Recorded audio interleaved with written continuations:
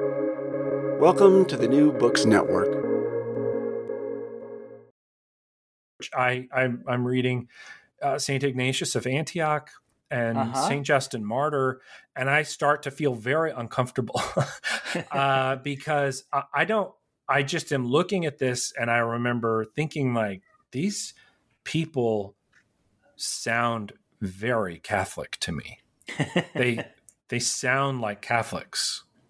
In his religious autobiography, Jeremy Christensen, a devout and happy Mormon of a good Mormon family with a good Mormon wife, also from a good Mormon family, tells the story of how he started pulling on the threads of that tapestry, how it came unraveled in his hands, and how he found a new spiritual home in the Church of Rome.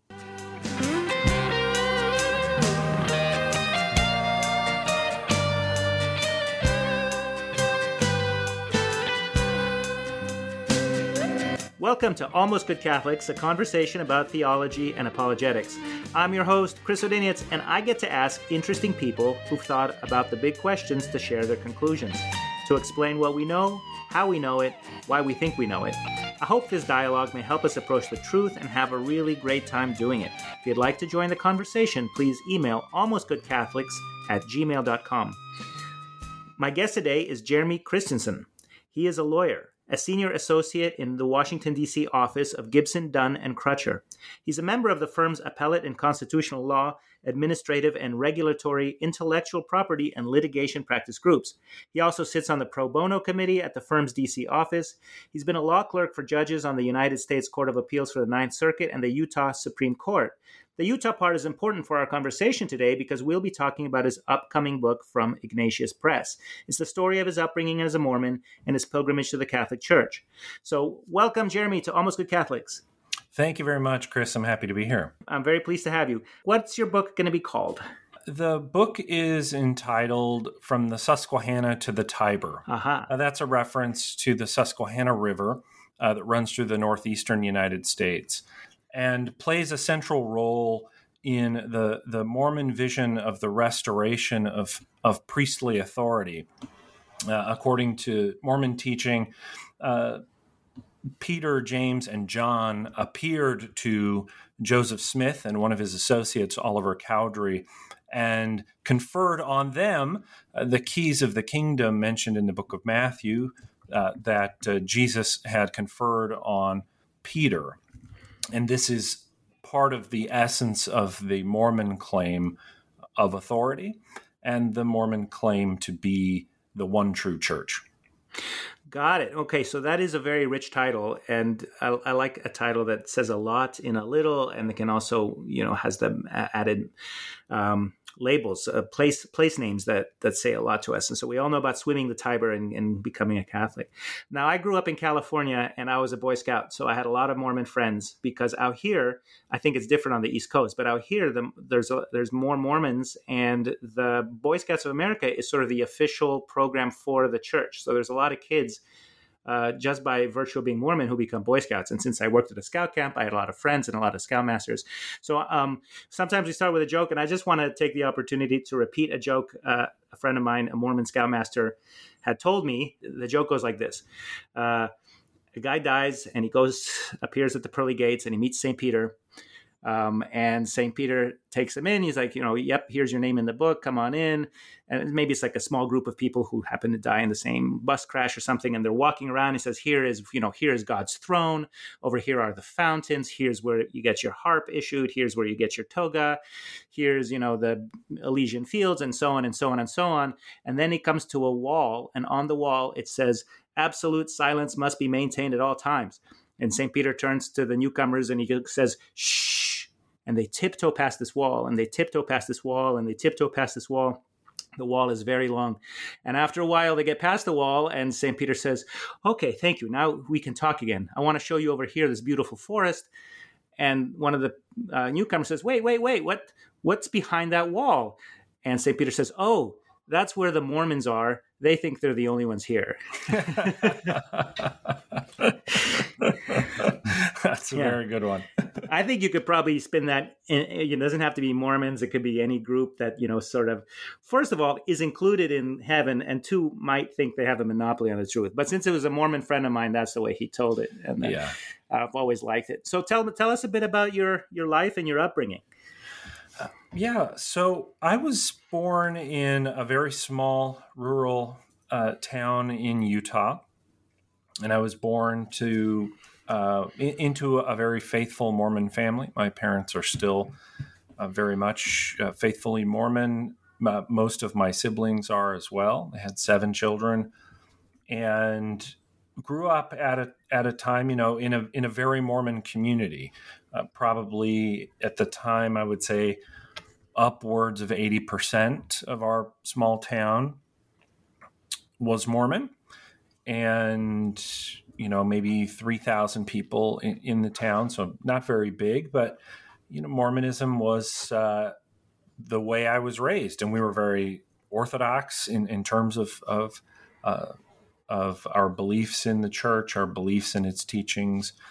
We said family prayers every morning and every night, and we read from the Book of Mormon every single day, and went to church every Sunday, and participated very actively. My father served as the bishop of our ward. A ward is sort of Mormon terminology for what you might call a congregation, and within the Church of Jesus Christ of Latter-day Saints, the official name for the church.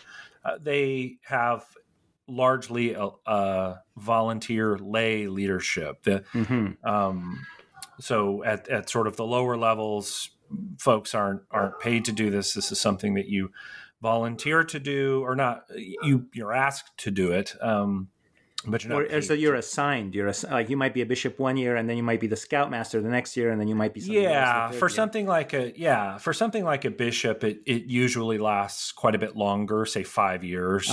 So there's some continuity there in leading a local congregation. But my father was the bishop when I was quite young, and my parents always, this is called a calling.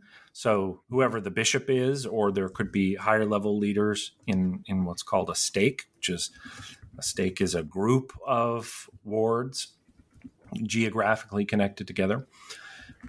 You might receive a calling. And would that be like a parish and a diocese, for example? Something like that. It's a fair enough comparison. There's some differences, but it gives you the gist of the idea. And the Mormon Church runs heavily off of the notion of revelation, that God is sort of continually speaking to the prophet of the Mormon Church, and that within each of our spheres in life, we are entitled to receive personal revelation from God. And so a local leader, say a bishop, has to sort of staff up many, positions to run a ward. There could be a lot of people in a ward, and there's Sunday school and the youth programs and the Boy Scout program. At least they're used to. I think the church doesn't affiliate with the Boy Scouts officially any longer. I do want to just add that, yes, when I was a Boy Scout, it was last century. So it was before the Boy Scouts had girls, before they had gay kids, and before they had atheists. And so those were the 3 Gs, godless, gays, and girls or something. And all of that has changed. And so I imagine the Mormons had to start their own program. I think there was, it was only a couple of years ago when the church sort of officially cut its ties with the Boy Scout program. The LDS Church has been historically a very significant supporter of the Boy Scouts since its inception in the United States in the early 20th century.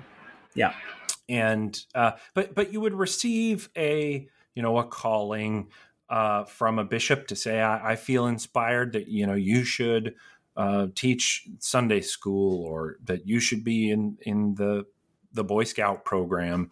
And the expectation is that you say yes, and my parents always did, and always had some sort of involvement, and grew up a very happy life. We weren't rich by any means. We were actually probably poor if I think about it hard enough. Didn't feel that way most of the time. Did at other times, but you were rich in community, I imagine, but you probably couldn't afford all the yeah, fancy things. Yeah. very much so. And it's something that Mormonism does exceptionally well, or at least did. I don't know how it fares on that scale now, but for a very long time, there's a thick sense of community. When later on, in life, when my wife and I moved to different places, and while we were still members of the church, you could always count on there being a community there for you wherever you went. You needed to help moving in. Somebody got sick. You have a baby. People bring you meals. There is a deep sense of community like that within Mormonism that binds people pretty tightly together, and very much theologically. I think that's reinforced by kind of returning to the joke. It's reinforced by a sense of us versus them, not necessarily in a negative way, painting the rest of the world negatively, although that does happen. But Mormonism views itself as the one true church, and as members, as the Latter-day Saints, and there's a tightness that comes with that definitely has its benefits. Yeah, no, and I remember when we would go to the movies on the weekends. We worked at a scout camp, and we were, close friends. But you would, even as adults, of course, Mormons don't drink alcohol; they don't have beer. But even our Right. Mormon friend would choose not to go to the same movie that we would go to if it was not appropriate for him to see because it was rated R or whatever. So there's a certain separateness. At the same time, when I had a very young family and I lived in Alaska and I was trying to move, the people who said like, "Hey, we'll help you move," were the Mormon missionaries that I had befriended or who had befriended me, and we would chat, about religion in the park. And when it came time to move, they're the ones who were like, "Hey, we'll help you. We're happy to carry boxes." Okay, so then what happened? So your wife you and your wife were Mormons. You were married in the temple, and everything was. Yeah. So, I think from sort of growing up period, I like most, I don't know about most, but like many young Mormon men, when I turned 19, I put in sort of my application, and then I received a mission call from the president of the LDS Church, and became a missionary, like those who befriended you. So I served 2 years in the Buenos Aires North Mission in Argentina. So, that in and of itself, you could probably have an entire interview about what a missionary experience is like. It's very different. It's a coming of age kind of experience, certainly. You go out, you don't have, at least when I was a missionary, and this would have been 2006 through 2008, you don't have regular contact with your family. You write home. We could email home once a week, and only to your parents. You got to have a phone call on Mother's Day and Christmas with your family for 15 or 20 or 30 minutes or something. Yeah. But it's somewhat monastic, not in being isolated from other people, but it is being very dedicated to evangelization. And you spend, you have a rigorous schedule that's set. You get up every morning at 6:30 and you go to bed every night at 10:30, and you leave the house at 9:30, and you spend all day, except for when you maybe go home for lunch and might have a dinner appointment with somebody, proselytizing and approaching strangers on the street.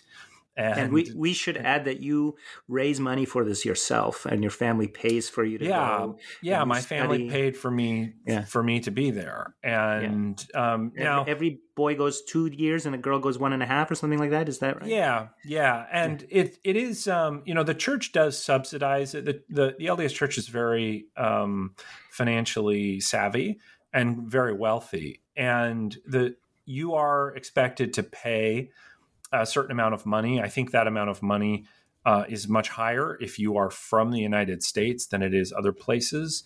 If you're from Europe, I think it's much higher, and they use that money to sort of subsidize across the world, because obviously it cost a lot less money for me to be living in Buenos Aires, Argentina, than it does for, say, someone to be in London, right? Or to be in New York City, and cost, much less money, even so, for someone to be in Ghana. And so, they have a system set up where, your family is paying this money, and it may be paying for quite a bit of what you do. It may actually be subsidizing, other missionaries throughout the world. But, you go, your rent is taken care of. You receive money each month in an account for you to buy food, but your time is spent, wholly dedicated to trying to teach about Mormonism to everybody that you meet. And I spoke with thousands of people in those 2 years. I mean, I stood up in front of crowded buses, and you feel like you're in the book of Acts, standing up on, preaching to people and knocking on people's doors. And you have a little like a stump speech ready to go in Spanish that you had rehearsed and practiced. And I think when you're new, you certainly might have something that's more rehearsed. You definitely have a sense of kind of what the core that you're trying to teach about, which is the restoration of the gospel, right? The Mormonism has a worldview that God, at various times in the past, in what they call dispensations, handed down sort of the whole of his truth to mankind through a prophet. And people would have that for some time, and then they eventually devolve into apostasy. And that's sort of how they characterize the Old Testament history. And then you have God sending his son, Jesus Christ, down with, again, the fullness of his truth. And then it's lost in what Mormonism calls the Great Apostasy. What is the Great Apostasy? So the Great Apostasy is the idea that both priestly authority, legitimate priestly authority to act in God's name, and the true teachings were both lost, and sort of lost from the earth. And so what you have is all of this confusion. You have obviously, the Catholic Church playing somewhat of a nefarious role in the Great Apostasy because of its corruption. It's a standard Protestant narrative as well. But the narrative is something like, there was the truth being taught by the apostles, but by the time the last apostle dies, right, there has to be 12 apostles on the earth all the time, according to Mormonism. And so that's gone. And what you have left, you don't have a prophet on the earth anymore, which they see as sort of an office, like that there needs to be a prophet, and the prophet is the one who leads the church. You have people, from their perspective, mixing bad ideas with the truth. And so from their perspective, the Trinity, for instance, is an idea that Christians start borrowing all these ideas from pagan Greek philosophy, and they corrupt the teachings about the true nature of God and come up with the idea of the Trinity. And so there is no Trinity in the Mormon faith. Correctly speaking, properly understood, no. The Mormons don't believe in the Trinity. If you asked a Mormon, do you believe in the Trinity? They might say yes, because they would say, we believe in the Father, the Son, and the Holy Spirit. And I for instance, I was baptized when I was 8 years old, which is when Mormons typically baptize, not before then. I was baptized in what seems like a Trinitarian form, in the name of the Father and of the Son and of the Holy Ghost. But Mormonism has a vastly different conception of deity, and one that is kind of depending on which schools of thought within Mormonism you might follow or adhere to. Mormonism is either what you call henotheistic, or polytheistic. Henotheism is sort of a subset of polytheism. So Mormonism, rather than thinking of deity as we do as Catholics, that deity is unique, right? It is a nature. It is God's nature. It is what it is to be God, and by definition is unique. And there is only one divine essence or divine nature. Deity for Mormons is sort of a freestanding category in the universe that all of us, in fact, can ultimately obtain to. And so God, the Father, is our Father, the Father of our spirits, and he is a God. And Jesus Christ is also a God, and the Holy Spirit is also a God. But they are not consubstantial, as we would say, under the creed. They are three distinct beings rather than three distinct persons. And so Mormonism would either be polytheistic on that view because they believe in three gods. And in fact, they probably acknowledge the existence of many, many, many gods. Because for them, we can all going to heaven, and to its highest degree ultimately consists in becoming a god. Yeah. Or getting your own little world to then supervise. Correct. Yeah. Or henotheistic, which is, yes, we acknowledge that there are many gods, but we only worship one. And so there's definitely a strand of Mormonism that is heavier on influencing or on emphasizing that, rather. And that would say, for instance, we don't technically worship Jesus Christ. We worship the Father alone. We worship him through Jesus Christ. But technically speaking, we only worship the Father because we only worship one God. And this is sort of comes out in the writings of one of Mormonism's apostles who's very influential in the 20th century, named Bruce R. McConkie. And a lot of his writings were influential in sort of emphasizing this point. We only worship the Father. But if you asked a Mormon today, do you worship Jesus? They would likely say yes. Okay. But this does solve the problem. Say, what are you doing in Buenos Aires? Because I think being a missionary to India or something where you clearly have a very different worldview, talking to all these Catholics who already believe in Jesus, they're like, what are you talking about? We have this, but what you're presenting, what you're offering, is quite different than what an Argentine, person in Buenos Aires would have been taught. Yes, absolutely, and that I got that question many times of people would say, Argentina is a Christian nation. Catholicism is sort of the official religion, or was for some time, of the country, and what are you doing here? And that is sort of the point of that message of restoration is trying to persuade people that there was an apostasy and that God called a prophet named Joseph Smith in New York in the early 19th century to restore true Christianity to the earth, and that's where people needed to be. So how did it go for you? Did you get any converts? Yeah, I think I either baptized or sort of proximately contributed. You get rotated out from areas, so you might teach somebody and they're kind of ready to get baptized, and you just get transferred out and they get baptized right after you leave.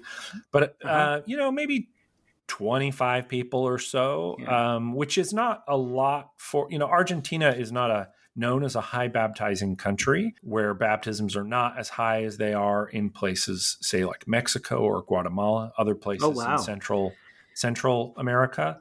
And I think in part due to a couple of things. There's a much stronger European influence, Western European influence in Argentina, and some of the secular worldview, I think, has carried over. As much as people are instinctually Catholic, they also have there's a lot of secularism there that makes it, you might be unsurprised to know that places like England and France and Spain and Portugal have low numbers of baptisms, and not just because of kind of vestigial Catholic influence, but I baptized people. I was there, and Spent 2 years there. I really love the country. Argentina is a beautiful place, and got to see much of it. Our mission was centered around the capital, but for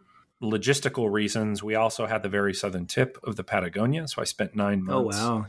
9 months down there in Tierra del Fuego and Right. Santa Cruz, and saw penguins in the wild and those sorts of things. And That's so great.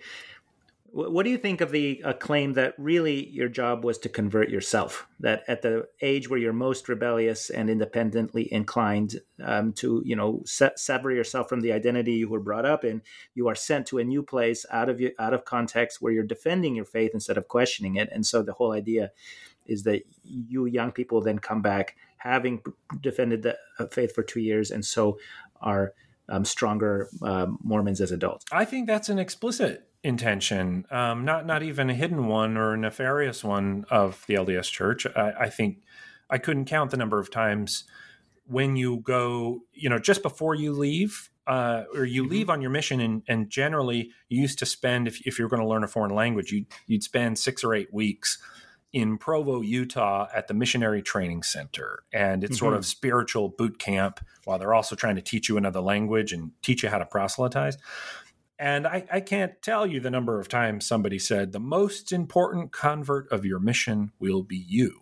I don't think that's even sort of a hidden agenda of the LDS Church. In fact, I think to some extent there's something that the Catholic Church could learn from that, about having people have an experience that puts them in a position of defending their faith and gives them some time to really just dedicate themselves to a really important aspect of the faith. So in that sense, I think it could be used in the right context for something good.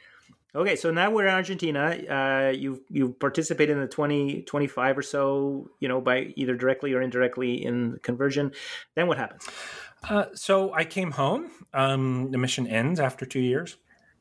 I came home back to my little town and was working as a school bus diesel mechanic and sort of a shop hand at the local school district, and preparing to go to college. I had done a semester of college before I left on my mission, but I was going to go off to college. And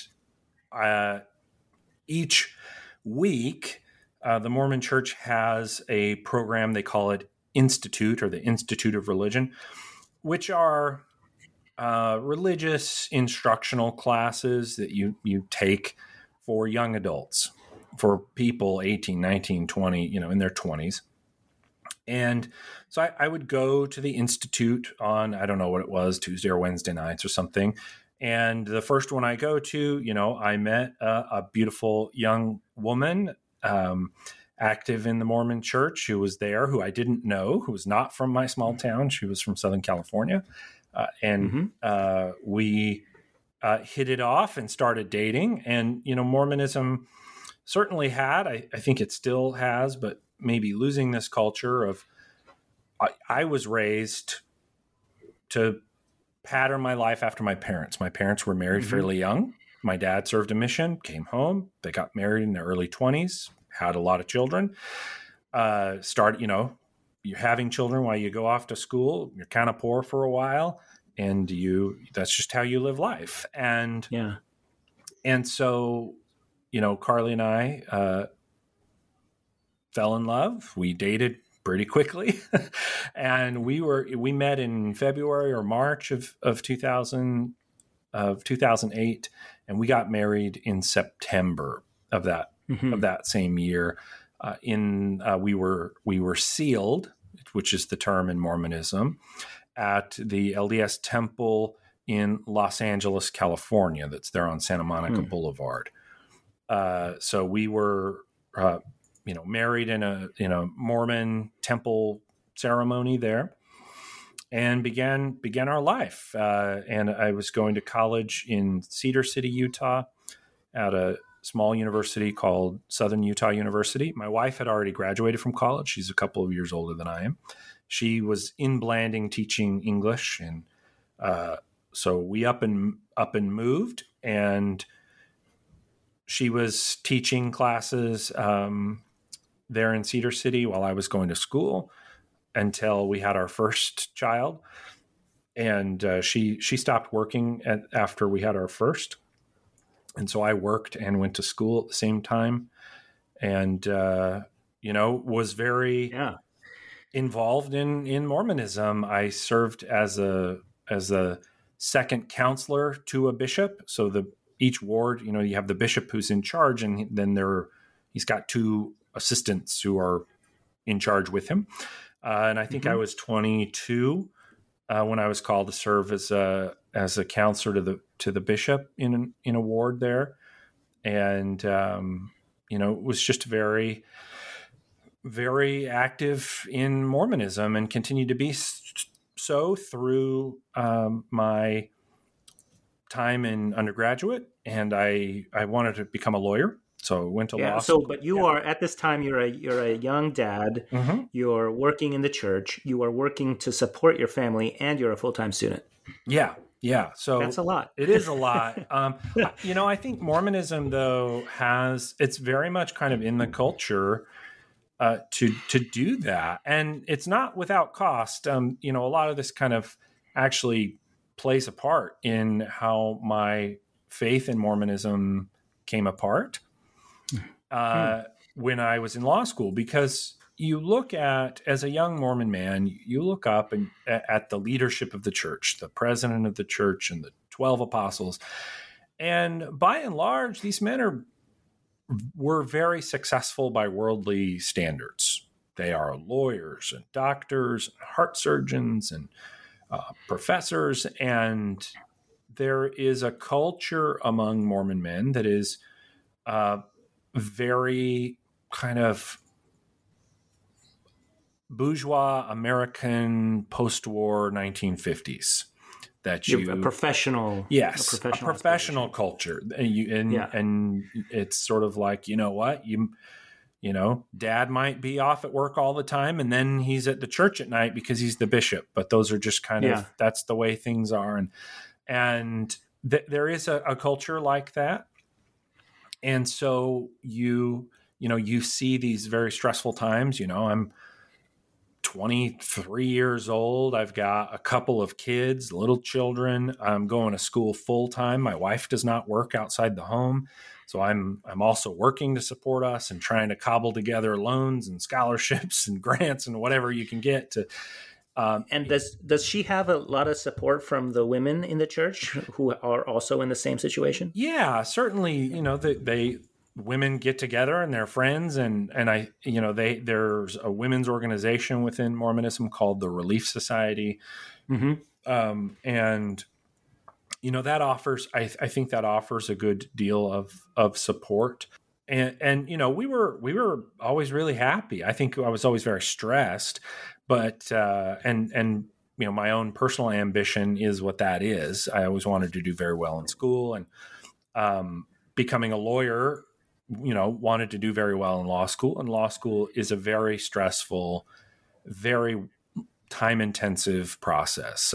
In the United States, law schools that are accredited by the American Bar Association, they can't allow full-time law students to have a job during your first year of law school, because it will mess with your studies a lot. you really expend a lot of time, and it probably prepares you for the practice of law, which is also a very demanding profession time-wise.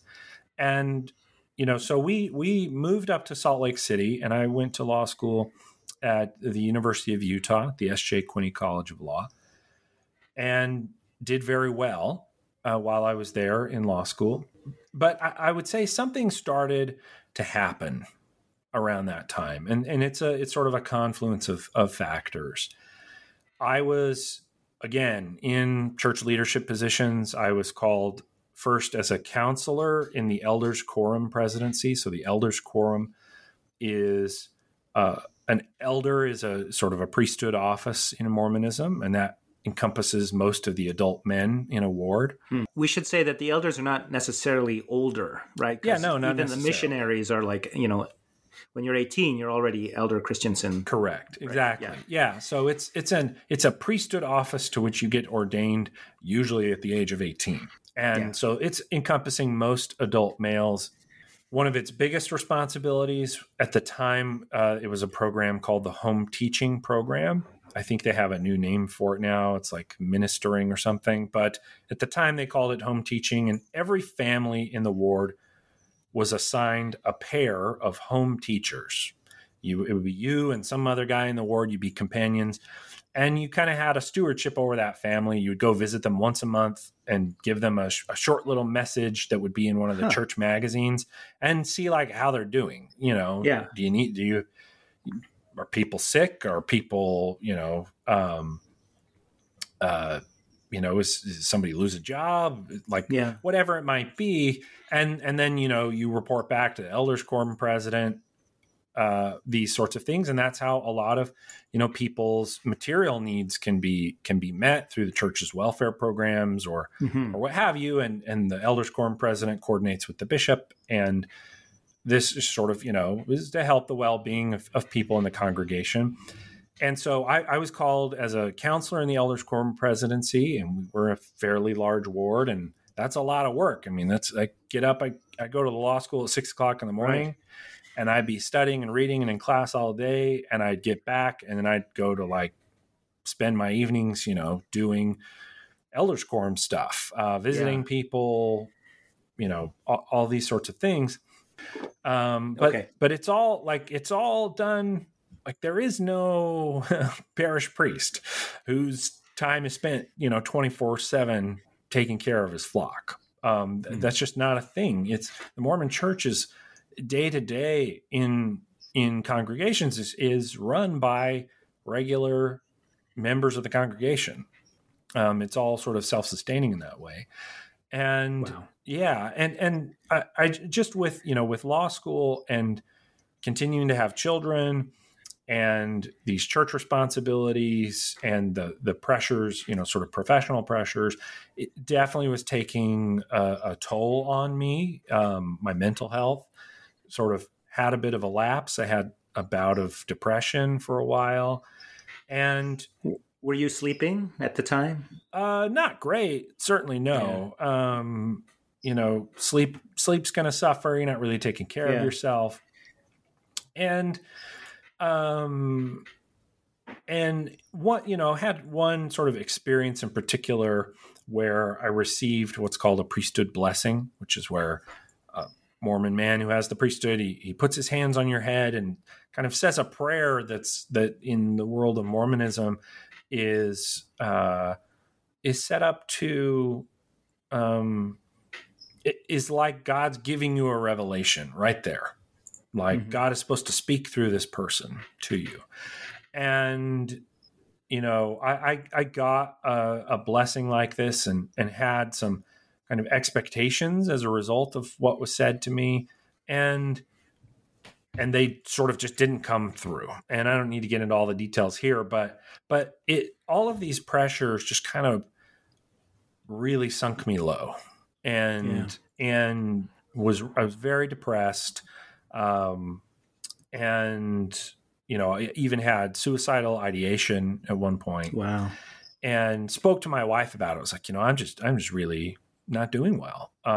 And I started, seeing somebody, just a doctor who was like, all right, let's, we got to get you sleeping well. We got to get you exercising, sort of taking care of yourself to, mitigate some of these stresses in your life. And can I ask, is there a culture here where you couldn't really admit that kind of difficulty to your fellow brother Mormons? Like, hey guys, I'm really struggling here. No, I think that there used to be a culture like that in Mormonism, much like there used to be a culture like that writ large in the United States. I certainly felt that just because you kind of, I don't know, you maybe don't want to admit to yourself that you have a problem you're not wholly in control of or something, right? Right. No, and you don't want to be the first one in the peer group to be the... Yeah, but I certainly opened up and shared that with other men, my age, the other guys in the elders quorum presidency, and the bishop who was a young man my same age, and sort of let them know.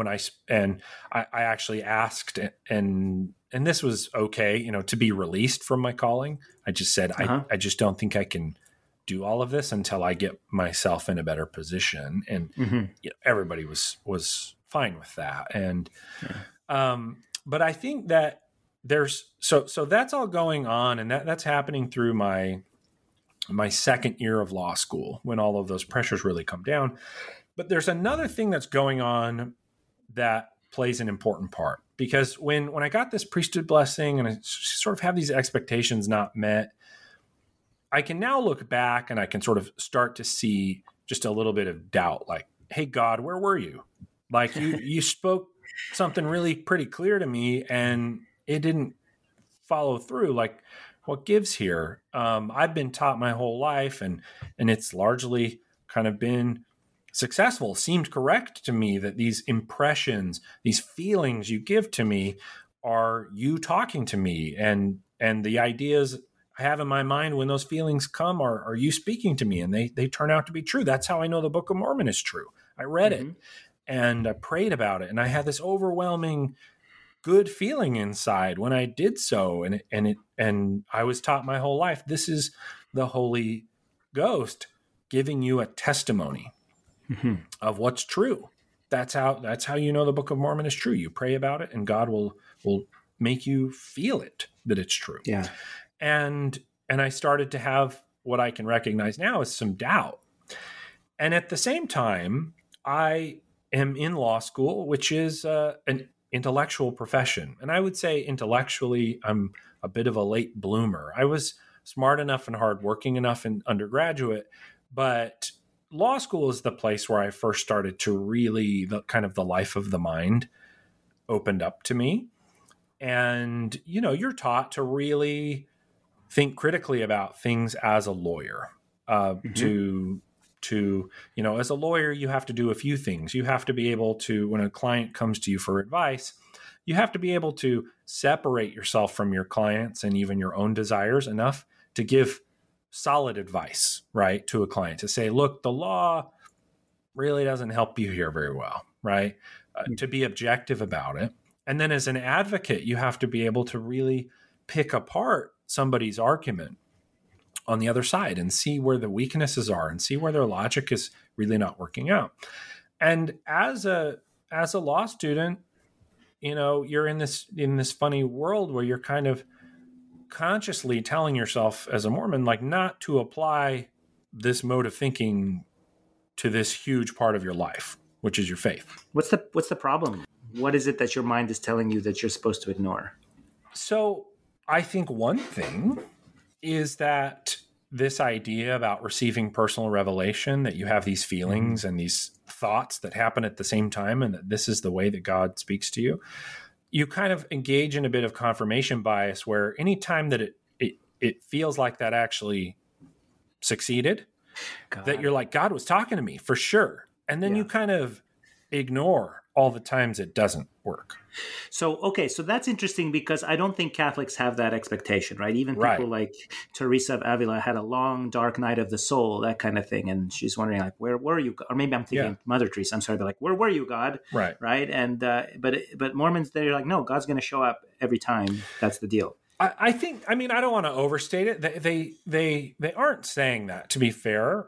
But it's just that, that you are taught that one of the distinguishing factors of being Mormon is having the gift of the Holy Ghost. When you're baptized and then you're confirmed, they do this ceremony and say, receive the Holy Ghost. And Mormonism is really all about this idea of personal revelation, that God is going to speak to you. And really, to sort of simplify and boil it down, it's about your feelings. It's about the same feeling that you have when you watch a movie and you see someone do something morally good, and you kind of choke up. You feel this kind of swelling inside you. I think in some like psychology, they call it elevation emotion or something. It's something we feel. We become emotional when we see something good, or you might see something beautiful, right? Yeah. And you feel kind of this deep feeling of satisfaction, of contentness, of happiness. Mormonism, from the time you are very little, you're taught that this is God speaking to you, and that that what you need to be doing is asking God whether Mormonism is true, and He's going to give you these kinds of feelings in the context of Mormonism to confirm to you that Joseph Smith was a prophet, and the Book of Mormon is true. And it doesn't matter what critics of the church out there say about Joseph Smith or the Book of Mormon or what our prophets teach, because you have a testimony. God has told you in a way that in what's sort of a funny connection between postmodernism and Mormonism, it's like it's an unfalsifiable thing. No one can disprove your testimony. Yeah. And so I think we should take a minute, just because this is Almost Good Catholics, to say what are the big strokes of the religion. I'm going to say it to you, and you're going to correct me, because I certainly don't know it as well. But the idea is that in the beginning of the 19th century, a young man named Joseph Smith received golden tablets that he then decoded and translated by the Holy Spirit. Those golden tablets were then taken back up to heaven, and he produced something called the Book of Mormon, which is the story of how one of the lost tribes of Israel sailed across to the New World and became the American Indians, and Jesus appeared to them after his death and resurrection. And that's the big idea of the religion. I know that's the most cartoonish shorthand, but can you correct it? Yeah, I think that's largely correct, but that's sort of one component of it. Okay. That Joseph Smith discovers the golden plates, is what Mormons will say. The golden. I should say that I went to the temple pageant with my Mormon friends from the Scouts, and that's what I remember from the pageant. Exactly. Yeah, and all of that is correct. In broad strokes. And, there are people who will quibble and say, no, the church isn't saying they're the ancestors of the American Indians.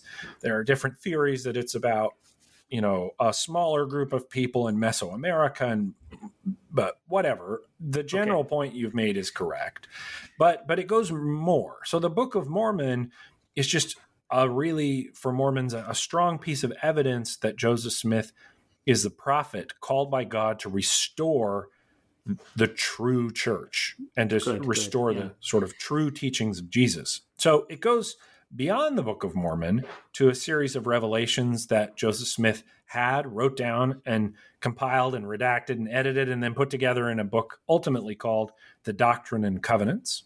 Okay. And then the whole idea of Mormonism is that God is sort of continually revealing to the prophet how to lead the church.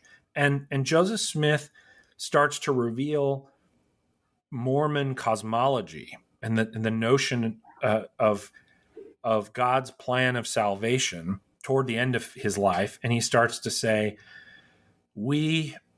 so this isn't really taught in the Book of Mormon. We pre-existed. We are spirits who lived before we came to earth, and we lived with God. And God, who also has a wife, by the way, our Heavenly Mother, they are the parents of our spirits. They begot our spirits in heaven. And they came up with a plan. Sort of like Jesus, right? We are younger siblings of Jesus. Yes, yeah. Jesus is our brother in Mormonism. And this is sort of, very controversial, and Mormons don't quite understand the controversy of it. But when Mormons say that, yes, Satan and Jesus are brothers, because the devil and all of the fallen angels who are with him, they were there too. And God presents this plan and says, all of you can go to earth and you can get a body like I have. Like God, the Father, has a physical, tangible body. And says, you can all go down, you can get a body like I have. And if you obey my commandments and you come back, then I'll give you what I have. Then you can become a God like I am, and then you can have your own spirit children and so forth and so on. And there's a war in heaven. And Satan, and this is, I mean, so this is the doctrine. This is Yes. What everybody believes. And if 100%. if I go ask Mitt Romney, If he you ask, would say this. Yes, he would say, Okay. I believe there was a war in heaven, and God the Father presented a plan, and one of his spirit children named Lucifer said, I'll save everyone, but I'll take away everyone's free agency to do it. And another one of his spirit children named Jehovah, who later becomes Jesus, says, no, I'll be everybody's savior, but I'll give all the glory to the Father, and I'll let everyone have their agency. And Got it. that's really what, God's plan is. That's what's chosen. And Lucifer and a third of the hosts of heaven, of God's spirit children, rebel and are kicked out. And so that's a real difference. That's a real big difference. that's a huge difference. Yes. Yeah. Okay. That is a very big difference. Just because, not to get sort of too deep into it, but again, you can go further down into what are maybe less official doctrines of Mormonism, but are certainly in prominent Mormon teaching, right? That gets into spirits of man, maybe weren't ever actually created, that were actually all co-eternal. Yeah. And that sets up a whole lot of logical problems for what it means to be God, and are part of the reasons that there's a big kind of non-negotiable distinction between the classical and Christian conception of God and the Mormon conception of God. So you're in law school and you're having doubts.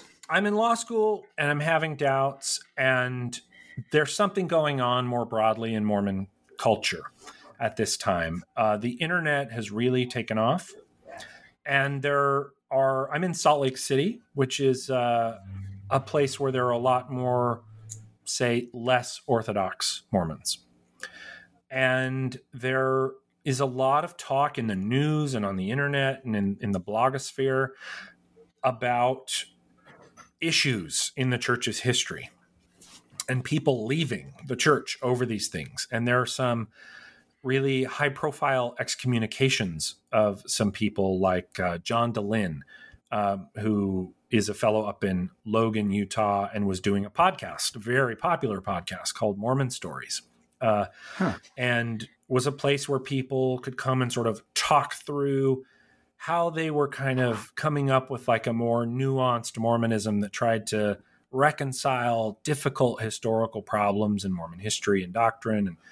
And there was also a really, noted excommunication of a prominent Mormon feminist named Kate Kelly.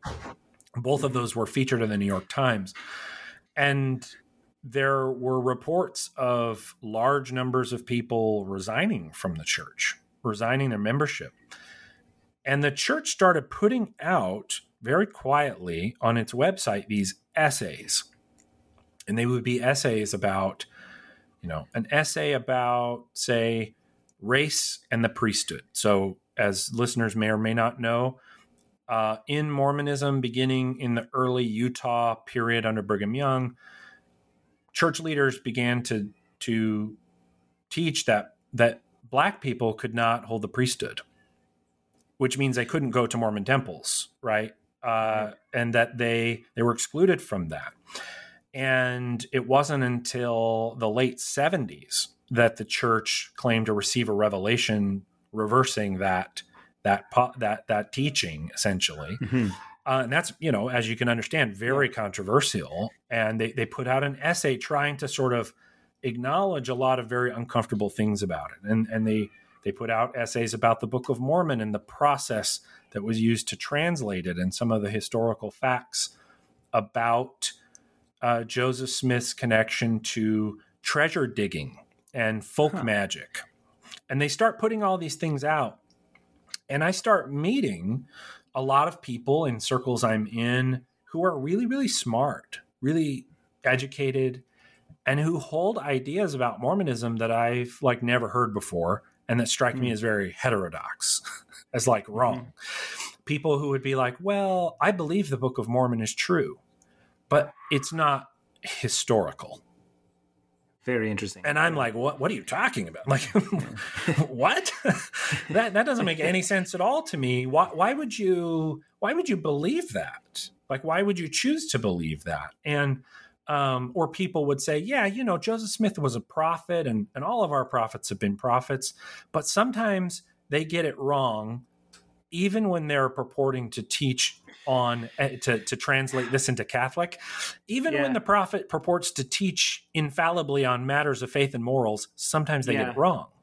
Yeah. Like race and the priesthood, right? Like Mormon prophets teaching that black people could never have the priesthood, that God had barred them from it, and that it was a curse on them, right? Well, and then here I think it's because it's such a new religion, right? Because I think many Christians, at least, Protestant, Catholic, most of the mainstream Christians, they're not going to, live or die on the hill of, was there a Noah's Ark? Did it have llamas? Right. Did Noah have llamas? And that's like, we're just not interested in that. It's so far back that it can be true without being factual, or it can be true without being historical, because it's, it's not the point of the book. The point of the book is not a biological story. But a religion that begins in the 1820s and 1830s, it's just so recent. There's newspapers, there's photography. You can go back and see. Yeah, and it is. I would say there's something also just. It's there is a lot, but as a Mormon growing up, you're told not to read those things. Yeah. You're told to read that there are anti-Mormon books and anti-Mormon literature that you're not supposed to look at. And all of this is happening. And at some point, I finally just have this moment where I say to myself internally, what if it weren't true? Wouldn't you want to know that? Yeah. And what would that look like? And how old are you at this point? This would have been around 2015, so I'm 28 years old. And so you're 35 years old now. Yes, I'm 35. Okay. I'm 35. Okay. Yeah. Gotcha.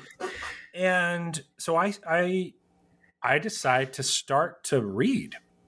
And I start reading, this is sort of my whole life I had heard of a book that you're not supposed to read, written by a vicious anti-Mormon woman named Fawn Brody. And the book is called No Man Knows My History. And it's a, scandalous, lie-filled, horrible book about Joseph Smith. And I start looking into it, and, Fawn Brody is a credentialed academic, and No Man Knows My History is not all of its propositions have completely stood the test of time, but it still is probably the seminal academic biography of Joseph Smith. And most of what is in that book that was very controversial when it was published in the early 1940s, I think maybe 1946. Oh, wow. Okay. Are things that the church now admits and are coming up with different sort of narratives to explain things very uncomfortable, like Joseph Smith was a village magician who was heavily engaged in the occult and who used seer stones to find buried treasure for people for hire, which they, of course, never found. And that same seer stone, he would take it, he would put it in his top hat and look into it and could claim to see buried treasures. And that's the same method he used to translate the Book of Mormon. He put the stone in his hat and looked in and claimed that God made every line appear, and he would read the lines off of the surface of the stone. A story that, as you can imagine, is probably not one likely to persuade a lot of people in context that Joseph Smith was a prophet, but one that the church worked very hard to hide or obscure or minimize in various ways. And so, you're like, hey, here's this book. And I read this book by Fawn Brody, and it did something, that and a lot of other books and a lot of other reading that I did at the time, did something that I just had never seen or heard. And that was very impactful. And it took all of the facts about Mormonism, even some ones that it strikes me like maybe didn't quite make a lot of sense at the time, and put them all into a new context that made more sense than the kind of traditional story the church had told me. And it was like, it's like a Plato's cave moment. Mm-hmm. It's like once you see it, you can't unsee it. Once you get this perspective of how to understand Mormonism, how it came about, and a lot of the difficult historical issues, it becomes really hard to unsee that. And, at the time it was utterly devastating. It was the most emotionally and spiritually dark time I've ever had in my life. Yeah. Right. Because really the rug, or really the stone, has been pulled out from under your feet. Yeah. Yeah. Your whole way of your entire worldview, how you understand. What did your wife think as you were asking these big questions? I did not talk to her about it at the time because I was very nervous too. Our marriage was very, healthy. But it's just not something I wanted to talk about, because the last thing I wanted to do at the time was like, there are horror stories of one LDS spouse saying, I don't believe anymore, and the other saying, we're getting a divorce. Yeah, right. And, by this point, we have 4 children, and I'm the one reneging on the deal here, right? We were both very active Mormons. I loved my Mormon faith. It was everything to me. And I believed it. I can't even, it's hard to express how much I believed it at the time, and thus sort of how devastating it was when it just dawned on me, this isn't true. Whatever else Mormonism is, and the initial impression was, whatever else Mormonism is, whatever else Joseph Smith was, they aren't what I was told they are. Yeah. But there's also, even if there's a flaw in the founder, who may have been this, I don't want to put any adjectives on him, but, not what you were hoping he was. Sure. This still is a way to transmit the gospel to, America, and you still have your community, and you still have, you still love Jesus, and you talking to you reveals to me how much I assumed I knew about my Mormon friends, and it turns out I actually don't understand the foundations of their cosmological view. On the other hand, these wars that happened before the creation of the earth have very little impact into like who you're going to talk to at the picnic. Yeah. Yeah. No, there is, there are a lot of people who continue in Mormonism because it works for them, even if they don't believe it. I have talked to many people who say, no, I don't believe everything the church teaches, but I stay because of my family. I stay because this, I stay because that. I just couldn't do it. I just could not show up to church and sit there and hear. I could not stand to hear my children told things in primary school at church that were demonstrably false. Mm-hmm. Because there are certain things that are taught about Joseph Smith, about the Book of Mormon, and these sorts of things that are it's just not true. And they're like, this is apart from like, oh, what theological import do you want to put on this or that? Like when they show pictures to little kids of Joseph Smith translating the Book of Mormon, sitting there with these golden plates in front of him, and he's got a furrowed brow, and he's sort of studying them.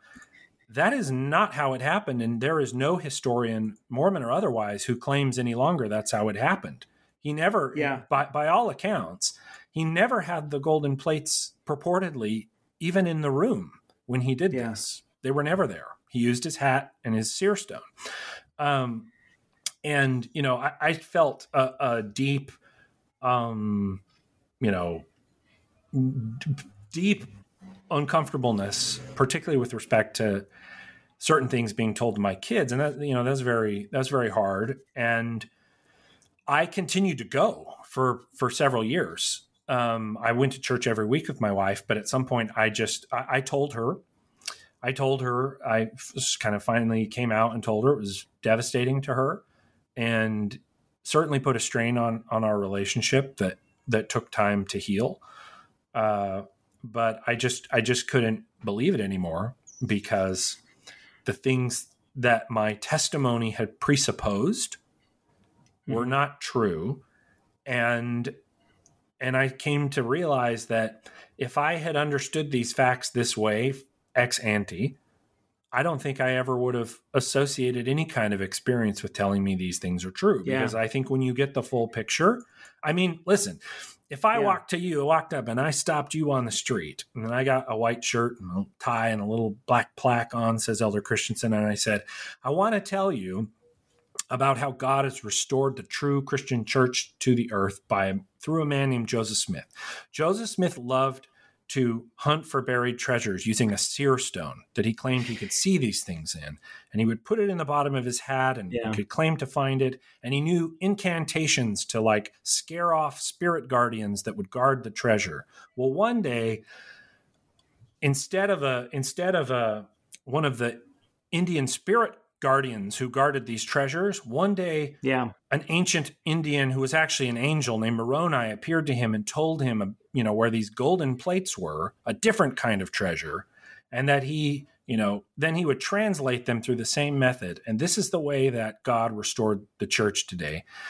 Yeah. I wouldn't even get that far through the conversation, right? Yeah. Let alone if I said, and then Joseph Smith, revealed that actually, he needed to practice polygamy, and he married 39 women, including 10 or 11 women who were already married to other men, including marrying a couple girls as young as 14.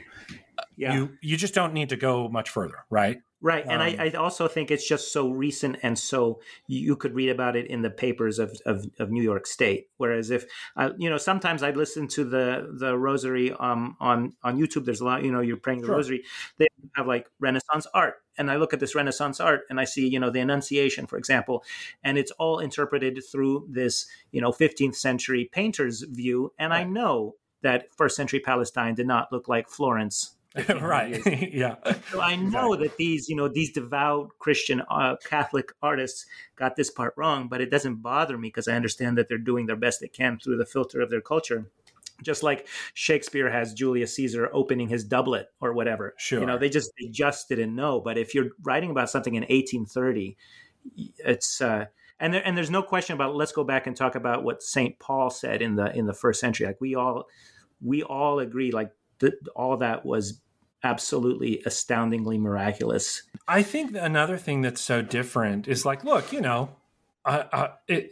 the fact that, for instance, we've had some awful popes throughout the history of the Catholic Church doesn't have anything to do with the Catholic Church's claims, even about the papacy.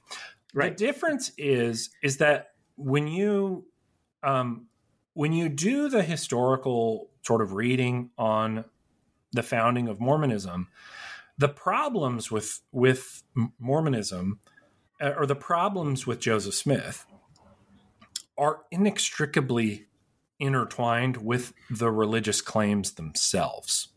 Joseph Smith's teaching of polygamy was that's something that was taught for a very long time in the Mormon Church. They didn't stop doing it until the early 20th century. I descend from polygamists.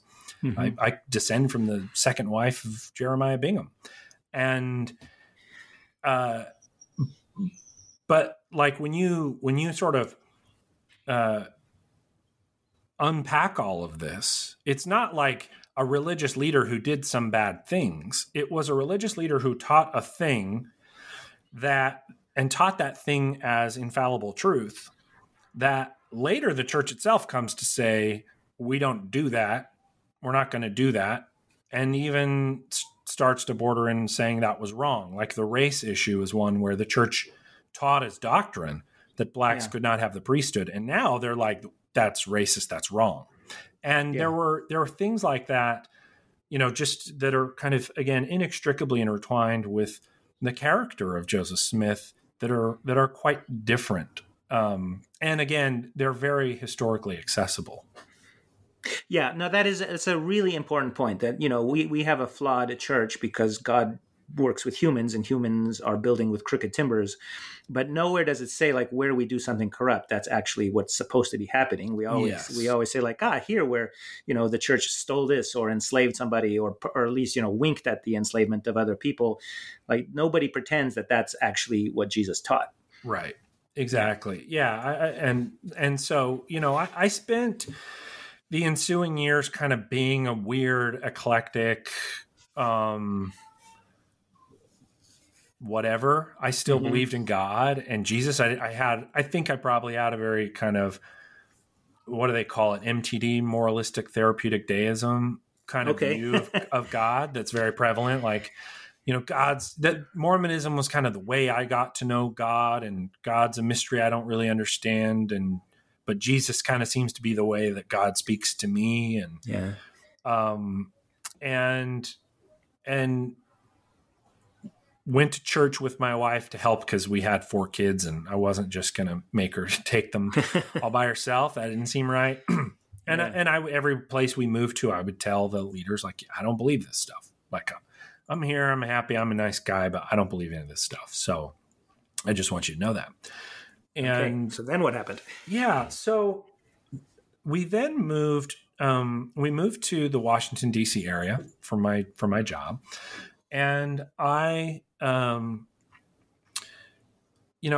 I think, a really now recognizes as providential encounter ultimately with Catholicism.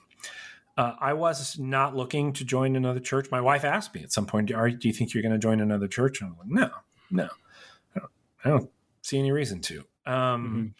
And it's hard for me to recount. It's recounted much better in my book. So when that comes out, you sort of look at that. Tell us when it's coming out. It's supposed to come out this fall. Oh, perfect. Okay. Yeah. So hopefully the publishing date holds. I don't have a fixed date, but it's supposed to be this fall, 2022. And really in writing the book is really how I kind of tried to piece together the movement of God in my life that got me to Catholicism, because it was really the last thing on earth I was looking for. I was not consciously deciding to become a Catholic, at least initially. I started to think a lot about how could I kind of have my own version of Mormonism. And I was thinking a lot about, like, how can I reconcile all these drastic changes in Mormon teaching over the years? Can I come up with something that works for me, even if it's like, obviously the church isn't going to endorse it, but like, can it work for me logically, coherently? Can it be something I latch on to so that I can continue to find meaning? And I, at some point, I stumbled across the very famous work of Cardinal Newman, an essay on the development of Christian doctrine. Okay. Because at the time I had an erroneous idea about how this worked. But, I'm a lawyer. I think about the common law, which sort of developed over time. That's probably not really the best way to say it. It's probably better to say that it changed over time. But I was thinking, like, how can I square the circle here with Mormonism? And I read a couple of parts of the introduction to his book. And I remember being very struck at just how erudite he was and how strange it was to hear somebody, I saw like, he wrote he was Anglican, he later becomes a Catholic, but struck at kind of how intellectual he is about faith and how strange and alien that kind of register was to me. And I shelved the book. I really only read a few pages of it to kind of get the sense of what he meant by development, even in the part of the introduction where he just talks not about religion in particular, but just the notion of what he means by development of an idea. And I shelved the book. And I later come across, at some point I heard about these people called the Church Fathers. I'd never heard of them, ever. Yeah. And I heard this, there's a group of people, a subset of these people referred to as the Apostolic Fathers, who are it's the earliest writings outside the New Testament in Christian circles. And I thought I should check that out. Maybe I'll find some things I like that I can sort of add to my eclectic version of what I believe. I don't know if you have the time to look at any of the previous episodes, but I've gotten a lot of theologians who really specialize in this to talk about these guys, because for me they're so interesting as somebody who is so much closer to the events in the 1st and 2nd century and can really take you there and show you what was the experience with this whole new idea, this whole new religion, what's true, what's not true, what are you willing to die for, to insist on this truth. So I love where you're going. Yeah, so I got on eBay and I found I'm a little, I suppose I'm vain in certain ways. I like to have lots of books on my shelves. So, sure. But you're a lawyer. Yeah, I am. and I bought, let me just grab it real quick. Sure. So I bought the whole, I think it's a 38 volume series on eBay of the Ante-Nicene, Nicene and Post-Nicene Fathers. It's a very famous kind of Protestant edition. You see them on people's shelves all the time. They're sort of tan and they have like red, green, or blue stripes on the spine. Sounds very attractive. Yeah, they're a handsome set of books, and I got them quite miraculously. If you check out what they go for now, I got them for just over $200 for the entire 38 volume set in perfect condition, hardbound, lovely books.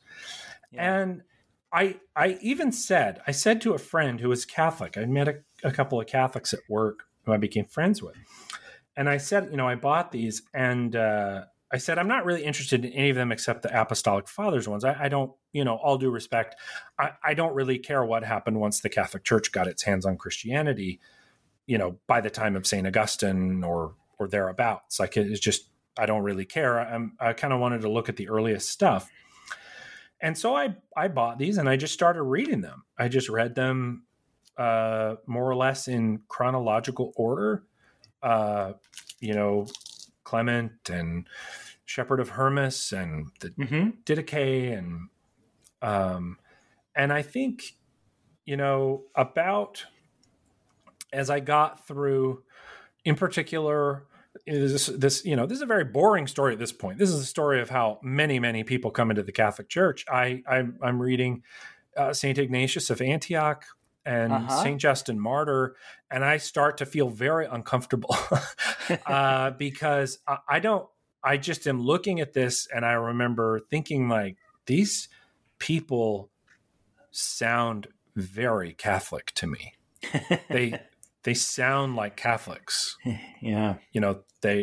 They're saying things that sound Catholic. They're teaching things, in particular, this idea of the real presence in both St. Ignatius and in Justin Martyr were very shocking to me. That's a doctrine not believed in LDS theology at all. And in some LDS writing, the person I had mentioned earlier, Bruce R. McConkie, he wrote some serious invective against, the silly and superstitious Catholic idea of the real presence and transubstantiation.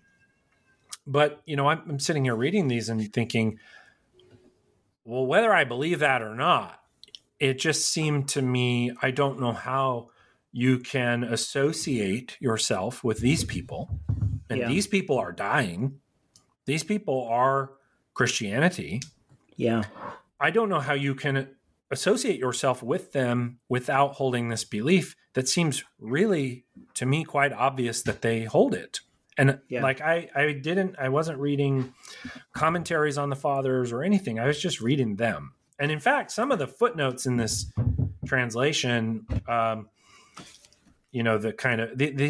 translations from the 19th century largely, and scholarly standards were a bit different. So sort of anti-Romish invective finds its ways into the footnotes. And, some of the there's a footnote to Justin Martyr when he talks about the Eucharist that I just read it and said, these fellows doth protest too much. Yeah.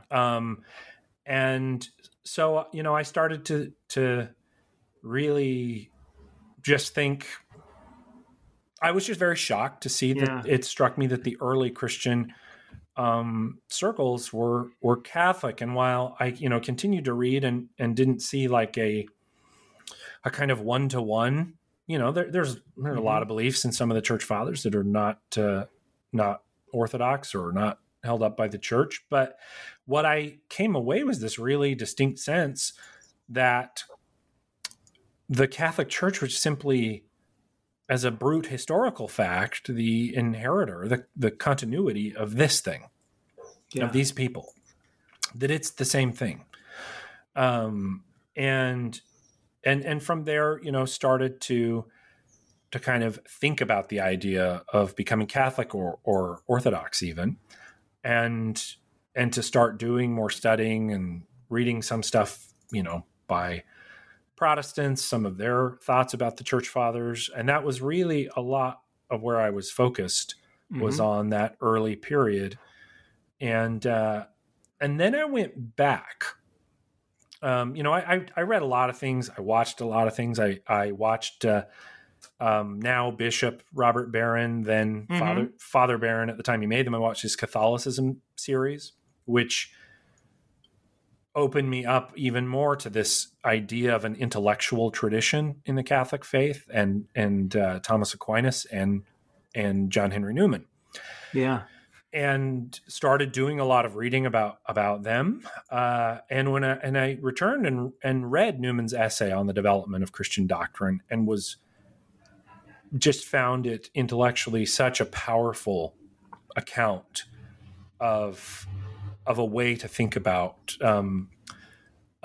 Christian teaching, Catholic teaching. And, Newman is horribly abused by lots of people.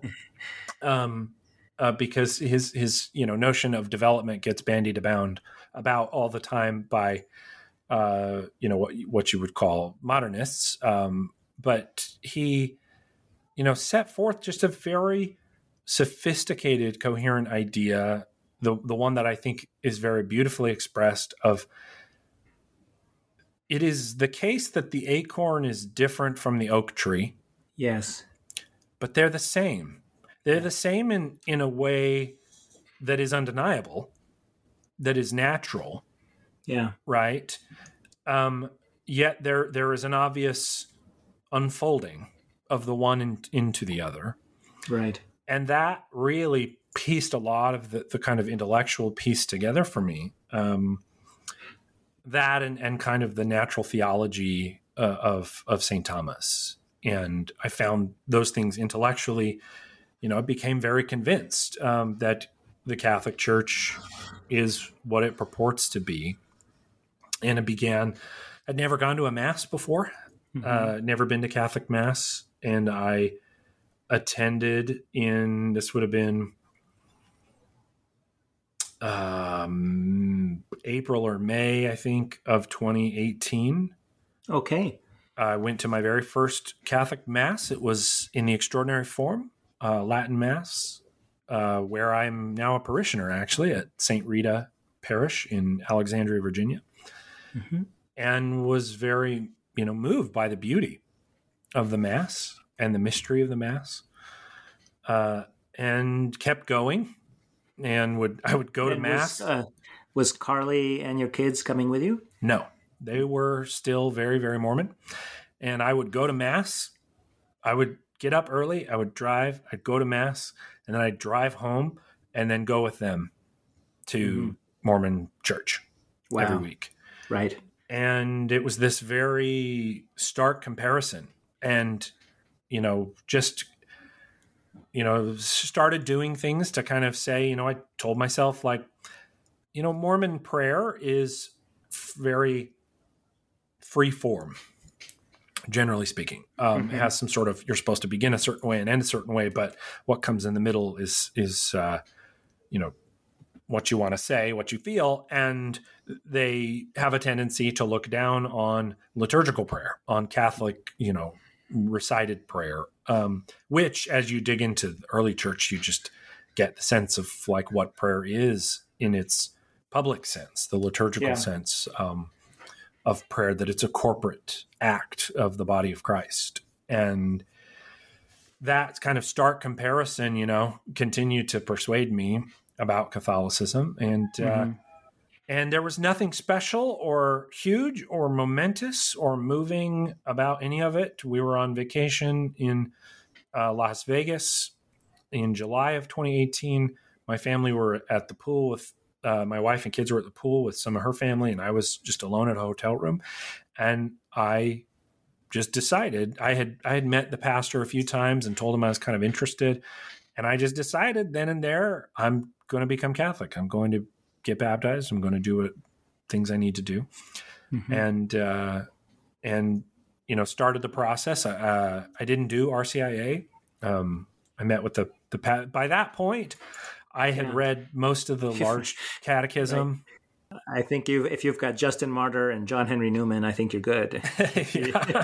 And so, we would meet on Saturday mornings. Most of my meetings with him were pastoral in nature. How do I be the father of a family who is all Mormon? What does that mean? Right. How do I deal with this? It's a very complicated situation to have, a family who are all very, very Mormon, and I'm supposed to be baptized. I have an obligation to do everything in my power to make sure my children are raised Catholic. And I think it kind of depends on what your family says about it. Because my wife is Protestant and my kids are kind of both. Like they have their first communion, they've all been baptized, but sometimes we go to Protestant church and sometimes we go to Catholic Mass, and they don't see any conflict. Now, what happened with your family? Was this a deal breaker? A deal breaker for your parents, your in-laws, your wife, your kids? What happened? Yeah, I think my wife was. By the time I became Catholic, my wife was happy for me to be Catholic because she thought she got her husband back. Yeah. He was Catholic now, but I worked through that very dark period of time and came out a better person, and she could see that. And in fact, later on, she sort of said, you kind of actually seem like a better person than you were even before in a lot of ways. And my kids were more just kind of they all came to my baptism. So that was the first time any of them had been to anything. So, that was quite bewildering for them to go to my baptism. And then there was a mass immediately after my baptism and confirmation. And then a Latin mass right after, Latin and chanting and the incense and everything, and Mormonism is a very low church feel. There's no decorations. Everybody's wearing slacks and a white shirt. And so this was just, otherworldly. It's so strange. And, but my kids and my wife came with me on Christmas when it wasn't on a Sunday. Mormons don't do church if it's not on Sunday, and don't. Okay. If Christmas is on Wednesday, they don't go to church on Wednesday. So little things like that, and we just kind of I stopped going with them once I became Catholic, and I kind of worked that out with my wife to where she was okay with that. Mm-hmm. And my priest gave me the best advice I had, and I chuckle as some folks would be tempted to have called him sort of a rigid traditionalist, and he just gave me the most prudent advice I think I'd ever heard, which was, don't be pushy, try to be a good Catholic, pray for them, and be patient. And he is a very holy man, and he said to me, and I laughed at him and told him he was crazy, but he said, your wife's going to become Catholic. I have every assurance of it. And I thought, you're out of your mind. But, so we just kind of went on like that. And I chose my moments to talk about what my problems were with Mormonism with my wife.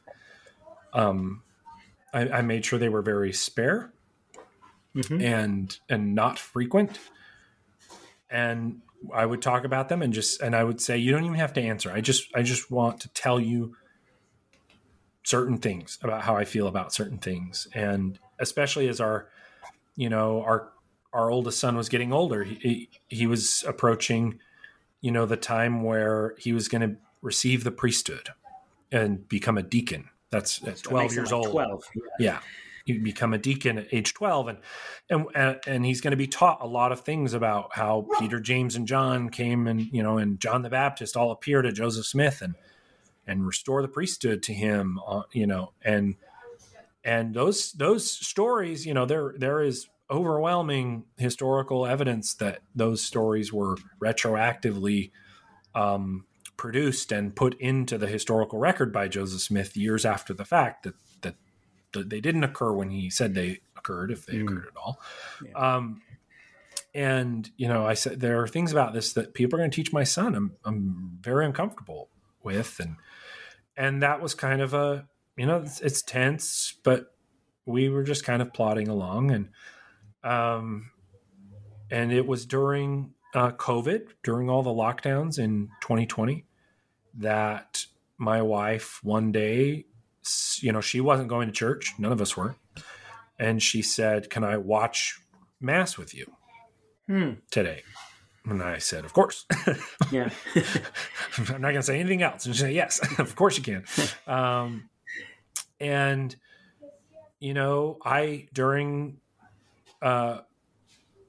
during that time, my wife and I just we felt pretty strongly that we would prefer to have our kids, because we could afford it and it worked for us. We would prefer to have our kids at a Catholic school rather than in the public schools.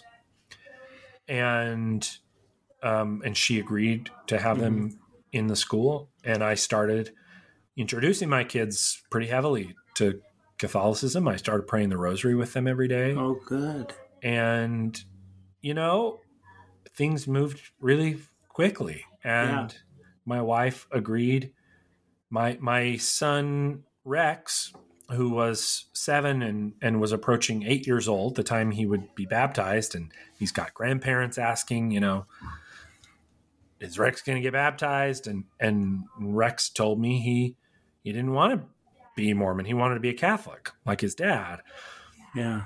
And my wife eventually, my oldest son also wanted to. He ultimately, told me privately, he started to have a lot of doubts when he started to hear something at church about Joseph Smith having more than one wife. He instinctually thought, that's not right. And, my kids, I started to just catechize them and take them to church, or they would watch Mass. And then when things lifted and we could go to Mass, I started taking them with me to Mass. And they were, my oldest 4 were baptized on Assumption 2020, so August 15th, 2020. And my wife agreed to that. And about that time, she had started to express that she had some doubts about Mormonism and was trying to work through those. And then she went through RCIA starting in the fall of 2020. And she got baptized on June 12th, 2021, the same day as our then very newborn son, Peter Ambrose, was baptized. They were baptized together. And to get back to a question you had asked that I did not forget, this is a very roundabout way to get to it. It was very hard on our families. It was hard on my family, my parents and some of my siblings, and my wife, obviously, when I left the Mormon church, even just intellectually, when I told them all, I don't believe this anymore, I'm done with this. That was very difficult for them. And I don't begrudge them that at all. Yeah. They believe it. And that was very difficult. And a lot of us said a lot of things that we regret now and that we've overcome. So my relationship with my family is good. And we've been able to sort of work those things out, as much as we can, as best we can. And it was also very, very difficult for my wife's family when she told them, I'm allowing all my children to be baptized and raised Catholic. And later when she said, I'm leaving the Mormon church and I'm going to become Catholic with the rest of my family. with Jeremy and the kids. It's very hard for them, and it's painful. It's painful for parents to see their children reject their faith, because we come from families that faith is both sides. My wife's family is just like my family, very devout, and faith is everything to them. And so it is understandable that they are were hurt and upset by that. But, I just think with time, and again, being patient and not unnecessarily picking fights with people, that, we've been able to have those relationships be good and healthy as much as they can be, with us having, we obviously have some differences about religion. Yeah, no, absolutely. And, I live in California. I bet Virginia is very similar, that a lot of my dear friends here are secular atheists, and we sit around and we drink beer and our kids play together, and we slowly, we chat and we ask questions, but there's patience and love, and there's no need to push. And the more you push, the more you close people off. And I just think you did it in such a gentle and wise way. And your pastor at Santa Rita gave you such good advice. Yeah, it really was. Everyone has their moments and has the things that will move them. The ways in which God's providence will move them toward the Catholic Church. And, you just have to be patient and prayerful and observant and prudent about how you approach that question. And it's thanks be to God. We are all now Catholic, and my boys, my two older boys are altar servers, and love serving at the Mass. And we're quite happy. What my hope is with the book is it's multifaceted. I hope that Catholics can just get a better appreciation of reading a very in-depth autobiographical, memoir about why it is I believed, how it is that a Mormon testimony is built, and why it is such a firm thing. And that Catholics can just have a better appreciation of where Mormons are coming from. And I don't have any sort of key insight into how to evangelize Mormons. I haven't the foggiest idea. I don't even really see that as being my role in the world. My hope is that people whose role that is can read about my life, and maybe they'll gain some key insights that will help appropriately evangelize Mormons, because it's an area that I think that Catholics really don't pay much attention to. That Catholics spend a lot of time, we had an entire ecumenical council, not a large part of which was devoted to the idea of like, all right, how can we sophisticatedly evangelize Protestants who've now become a massive world force, right? And that being the Second Vatican Council. And the Mormon Church is what, like 16 million people on paper. That's very tiny. And it's just not something really necessarily on the church's global radar. But I hope, Mormons are great people, and they are also, children of God, created in God's image. And and so I hope that Catholics can sort of gain that understanding and maybe gain some good insights about how to dialogue and evangelize Mormons appropriately.